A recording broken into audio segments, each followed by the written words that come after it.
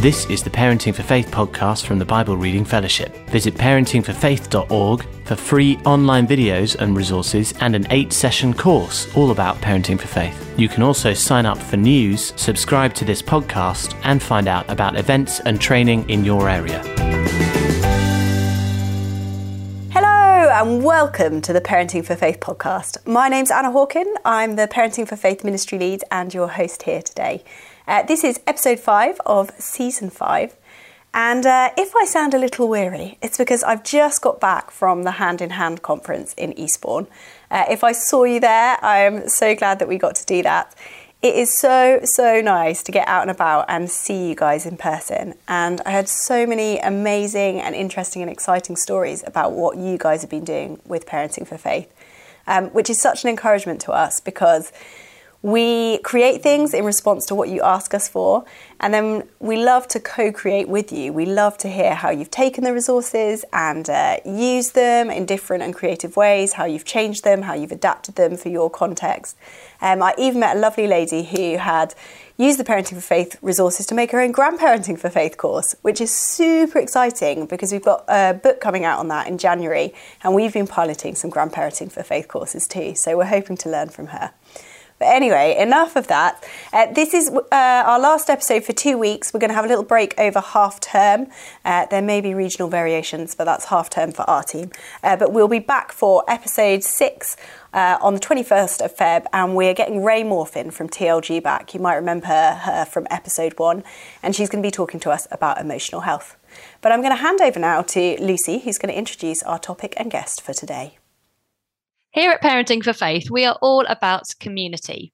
You know that we will often give ideas for things you can do, for example, with your church friends or your toddler group or your wider church family.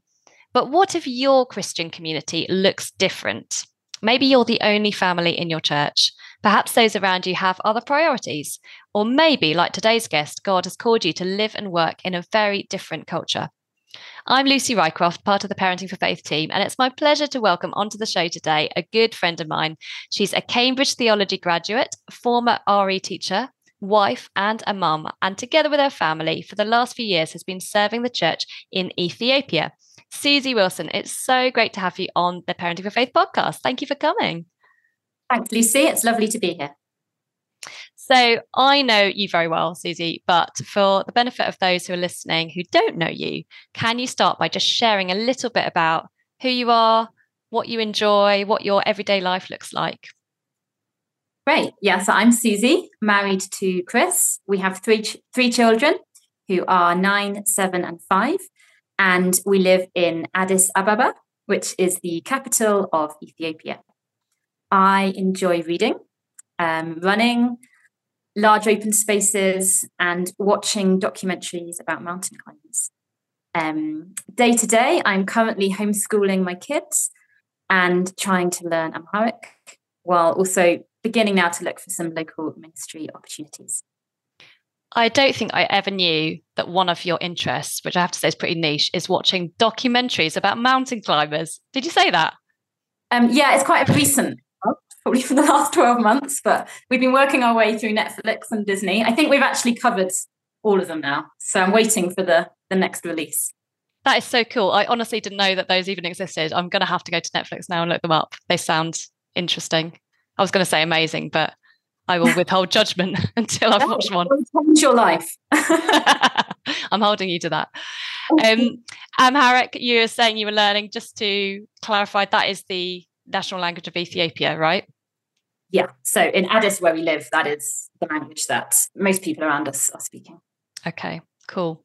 And can you share with us a bit more about your call to Ethiopia? Like, what did that look like? When did that kind of happen for you? So after my husband and I got married, we moved to Zambia as teachers.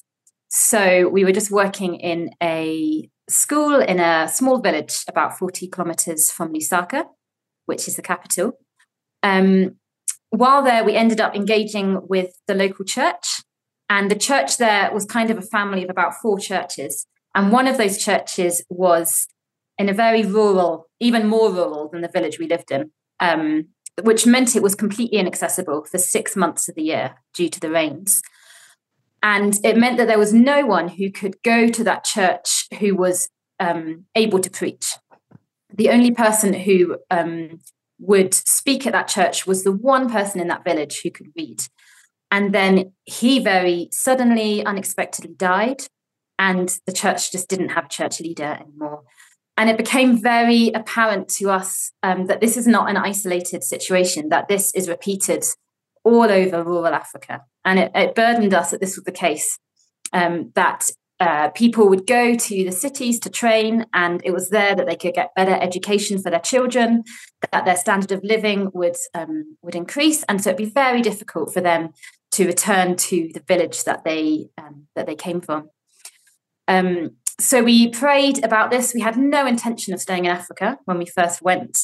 But after prayer and discernment, I actually had a sense that Ethiopia was going to be significant. And Chris, my husband, who always likes to go, full on, where's it going to be really tough, was convinced we should go to South Sudan, which had just started a civil war. We came back to the UK and spoke to a mission organization.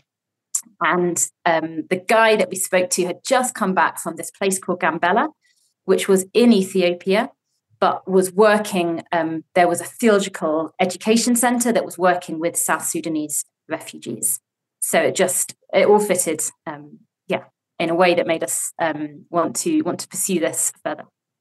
It's perfect, isn't it? I love that God called you to Ethiopia and Chris to South Sudan, and you end up working with South Sudanese refugees in Ethiopia. God's sense of humor, especially with our marriages, is brilliant. So when you arrived in Ethiopia, you said you were living in Gambela, which is not Addis, where you live now. So we'll come on to that later. But when you arrived in Gambela, rural Ethiopia, can you just share a bit about what Christian community looked like? And was it what you were expecting? So there was 2 older couples living on site. One of those couples had to leave quite soon after we arrived. And the remaining couple, the husband in that relationship was actually the bishop of Ethiopia and the Horn of Africa. And so wasn't actually in Gambela that often. I'm not sure what my expectations were. Probably something akin to Zambia. So in Zambia, we were involved in helping with the Sunday school and with the youth. And we ended up helping with some of the Bible studies. And because the national language of Zambia is English, although the church was in the local language, it was very easy to engage, to sit next to someone who could help us. So there were 2 key differences that we walked into. Number one was that language barrier was massive. The national language is not English. People do not speak English unless they've reached a very high level of education. And second, we now had 2 young children. So it was not comparable to my experiences in Zambia, and that became obvious very, very quickly. And how has your experience of Christian community changed now that you're in an urban setting? So it would be very different now. I live in a city that has multiple churches with English-speaking services. There are many, many people here, both locally and from overseas, who are Christians, who are following Jesus wholeheartedly, who are also able to speak English. The kids are able to attend Sunday school. Having said that, it's still not the same as being in the UK. There are still challenges that come from living in an African city, living cross-culturally. But it's kind of incomparable to my experience in Gambela. So you've been in 2 quite different church communities in Africa, as well as the church community you were involved with in the UK with your children before you went. What do you think the impact has been on your children's faith journey of sort of having maybe a little church community around you or different church community to what you might have had you stayed in the UK? So I think the major challenge, certainly in Gambela, was that church was generally quite a stressful experience for them. It wasn't in a language they could understand. It was often very loud, and the other children were fascinated by their hair and by their skin color. And they would always come in very large groups. It's just how things function here. So it could be quite intimidating. It could be difficult. They didn't look forward to going. And then also they were isolated from any kind of fun, exciting Sunday school or from other kids their age who they could engage with together as they kind of looked at the Bible or sang songs. None of that was really available. On the upside, I think, as I was thinking about this, there are a lot of positives that have come out of it. I think their understanding of what it means to be a Christian isn't tied to a building or to a very particular set of people. And although I do think these things matter, and it's great to have that, it wasn't a reality for us that we could create. And so our everyday rhythms, engaging Jesus, bringing Jesus into our everyday was very normal. And for them, that's what it looked like to be a follower of Jesus. It was to open our Bible at breakfast time, and it was to pray and to talk about scripture, and to have these moments during the day when they would hear me be like, "Oh, thank you, Jesus, for that beautiful bird." As I was also on this journey with them of learning what it looked like to engage in my relationship with God in a very different way. And I think also the outworking of our faith was quiet, and it was simple. I'm not somebody that can throw crafts together or have much desire to do so. I'm not going to be jumping around creating bubble prayers or whatever. These are all great. It's just not in my nature or character to do a good job. And so it was just quiet, and the kids engaged with that. I think also, again, because their faith wasn't tied to a building, the concept of the body of Christ being universal, being worldwide, but also stretching back in history, is something that we have talked about and engaged with. That their brothers and sisters are in China, and are in Mexico, and are in England, and Russia, and Ukraine, and Italy. And the beauty of what it looks like to be the body of Christ is something that is a reality that we talk about. And then finally, their experience of Christian community has been so varied. So they have engaged with God amongst people speaking their own language, with people that look just like them. And then they have been in worshipping communities where we have been in a healing service, and it's loud and someone's shouting on the microphone. And there are children who are experiencing God and weeping, these very poor people, and they have seen that. And then they've sat in our home with refugees that lived on the site with us in Gambella, who would come once a week on Fridays, and we would eat together, and then we would pray, and they would sing with these incredible harmonies, and the kids would just sit in that. And all of these things are just normal to them. And they understand that following Jesus can look like all of these things, that they're all valid expressions of worship. That is such a rich experience there, what you describe for your children. I mean, I'm envious really listening to you, because I think one of the Parenting for Faith tools we talk about on the course is creating windows into our faith and what that looks like. And firstly, you were talking about your own faith sort of through the day, and your kids sort of hearing you pray and praise God, and sort of seeing you do life in a quiet way. I was so pleased that you mentioned that, you're not a bubble prayer crafty person, because I too, I love all that, but it's not my natural temperament. I can't sort of whiz amazing creative things up out of nothing. I'm much more of a sort of let's sit and have a chat kind of girl. So that gave me a lot of reassurance. But yeah, your kids not only had a window into your faith life as you were quietly going about your everyday life with Jesus, but they had a window into so many other people's faith life. And I think that is so precious. and so rich to see how people worship from around the world, how people worship when they have been in a war situation, when they are coming out of a very traumatic situation, how people are worshipping when they've lost family members, when they've lost close friends. And that's what you're describing, this amazing kind of series of windows that your children have had onto different people's faith life. And I just think that is, it's such an interesting observation. So thank you for sharing that. And I was also going to ask about you personally, Suzy. What has been the impact of your very sort of different experience of church community on you personally in your faith journey? Yeah, so I think it's difficult to know the impact of church community on your faith until that's kind of taken away from you. And for many of us, that never has to be the case. And that's wonderful. So when I first moved out to Gambella, as well as moving away from the church community in the UK that I had been a part of, we also were walking into a state of emergency in the country at that time, which meant that there was no phone signal, there was no internet connection. So it was very much a baptism of fire.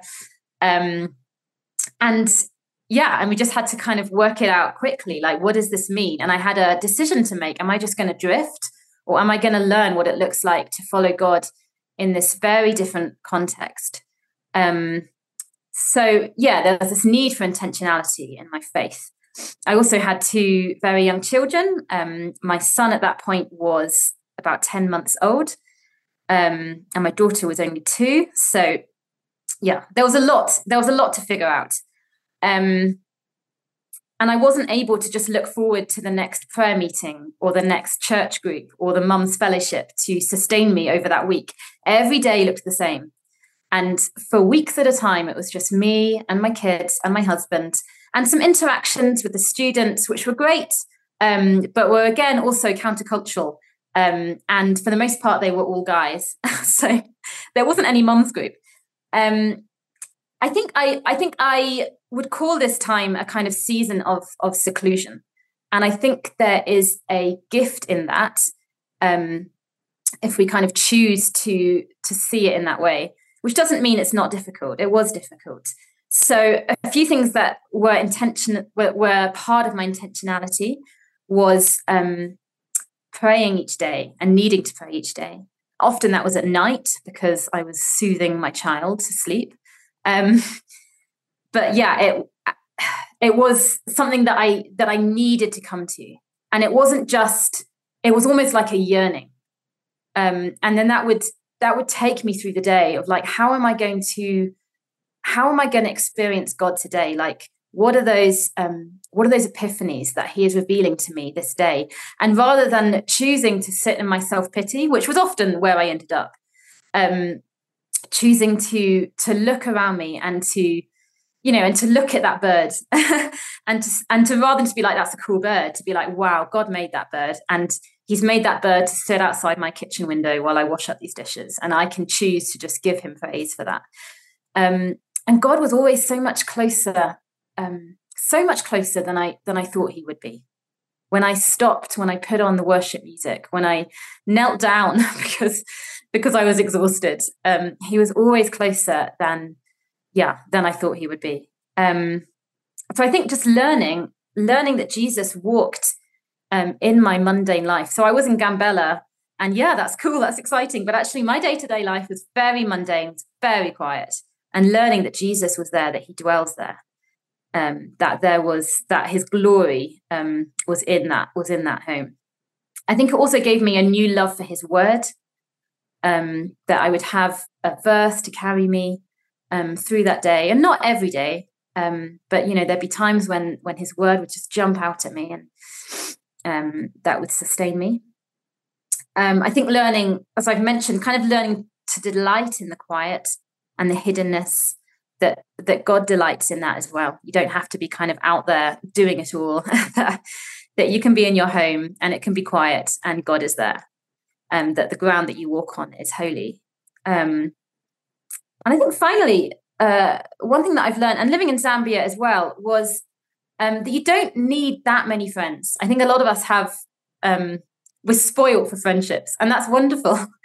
But I found living overseas that just a couple of friends who are cheering you on, those people who you can voice note or pray with over the phone, that I just have 2 or 3 friends who I know that I can turn to, and that's been enough, and that was enough when I was in Gambella. It sounds very idealistic, and honestly, like a lot of the time I was in tears, a lot of the time I was asking questions, but without a doubt, it was a time of transformation in my faith and in my journey with God. That's so amazing, really. It's such an amazing testimony. And I love the phrase you used about the gift of seclusion.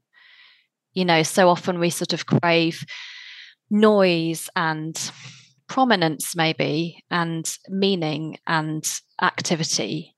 And we are spoilt for those in our culture, as we're spoilt for friendships, as you've just mentioned. We're spoilt for connection. But actually, there's a real gift in the quiet, in the hidden, just being able to be with God and knowing that He sees, even if nobody else does.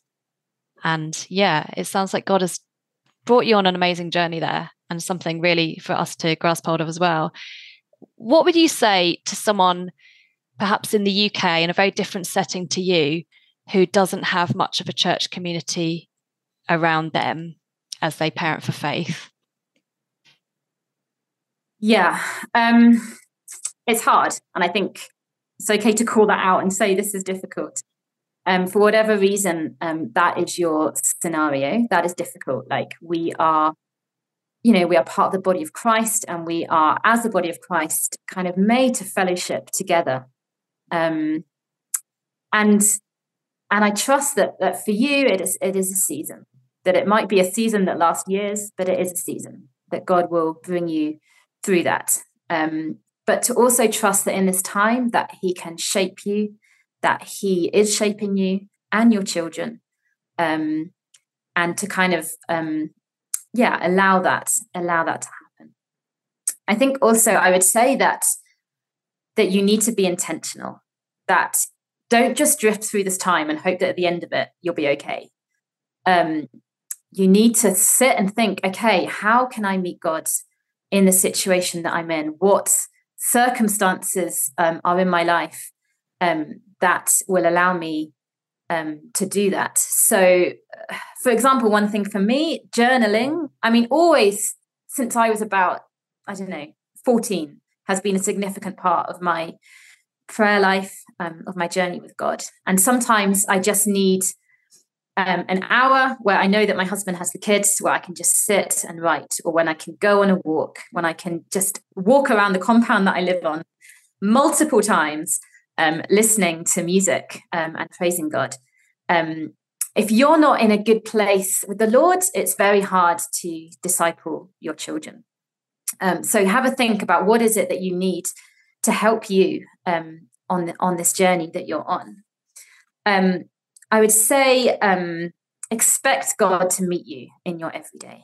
That you don't have to have that amazing prayer meeting or that Christian festival to be kind of living for your faith to be like spurred on. It's wonderful that those things happen, and they do happen.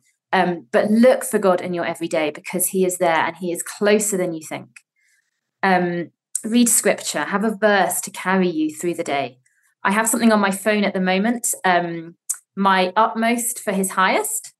So it messages me every day. It takes maybe a minute and a half to read. And yeah, most of the time it's amazing. and I can carry that and I can think it through over my day. Pray through the day. Praise God for the things that you see that are wonderful. Pray when you're feeling down and your heart is sinking, or when you're afraid.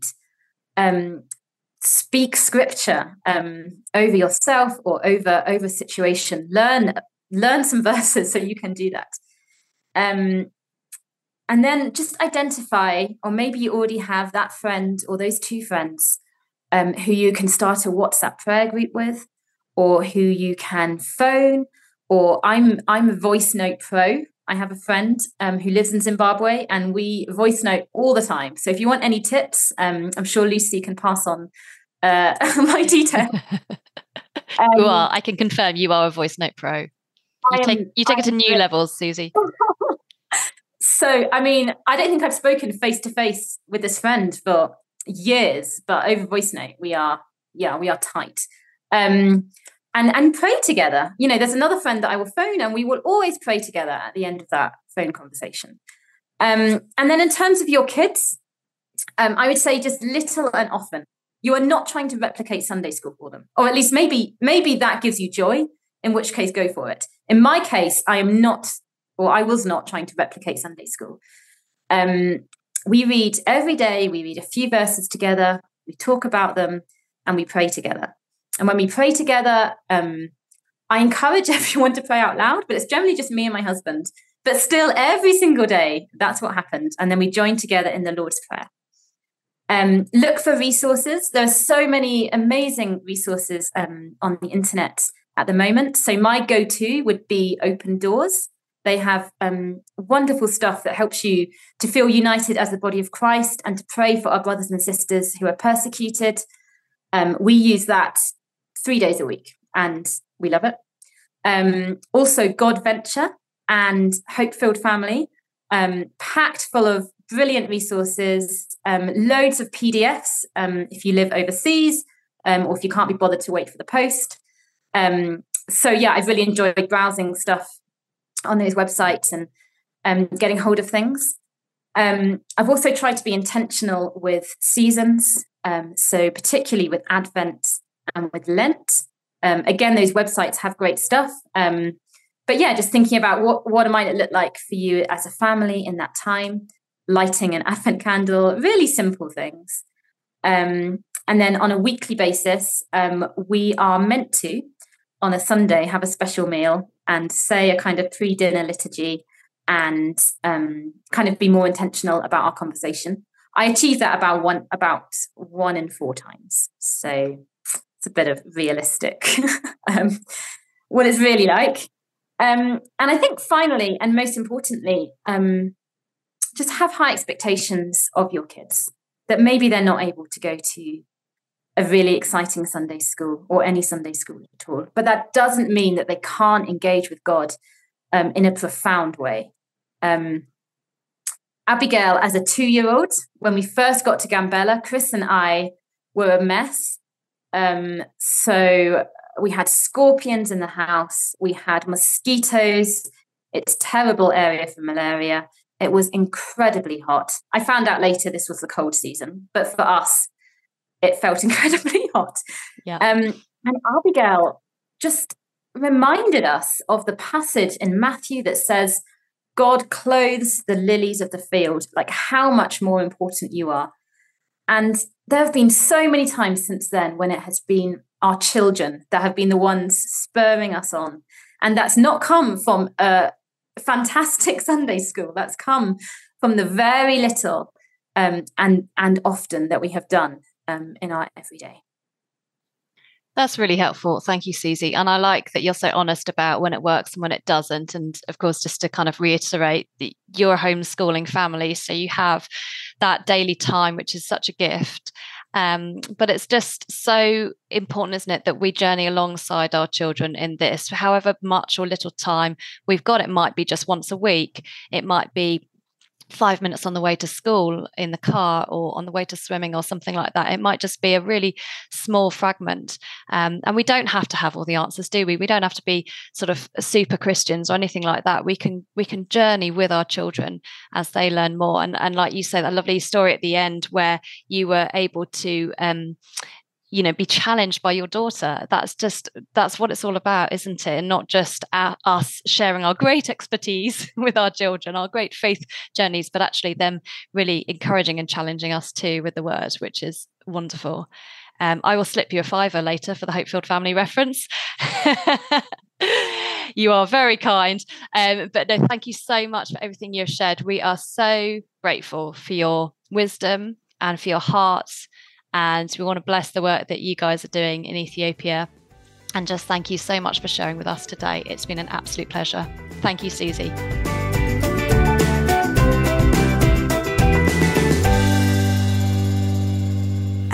a question to ask your kid to spark an interesting conversation. Other than our family, which people do you feel most connected to? And then you might want to dig a little bit deeper and find out how many of those are Christians and what it is that helps them feel connected. But it's really just exploring this idea of Christian community. So word it however works for your kid and your family, but something like, other than our family, which people do you feel most connected to? Have a great conversation. We'll be back in a fortnight with Ray Morfin talking about emotional health. Bye.